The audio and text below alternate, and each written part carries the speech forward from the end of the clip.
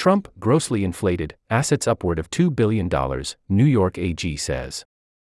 Wednesday, in the $250 million fraud suit against the former president and the Trump Organization, with James arguing the undisputed evidence shows Trump and others at the business grossly inflated asset values by billions of dollars. Law360 is on it, so you are, too. A Law360 subscription puts you at the center of fast-moving legal issues, trends, and developments so you can act with speed and confidence.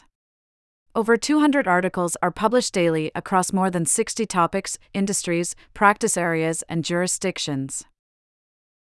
A Law360 subscription includes features such as daily newsletters, expert analysis, mobile app, advanced search, judge information, real-time alerts, for $50K plus searchable archived articles, and more.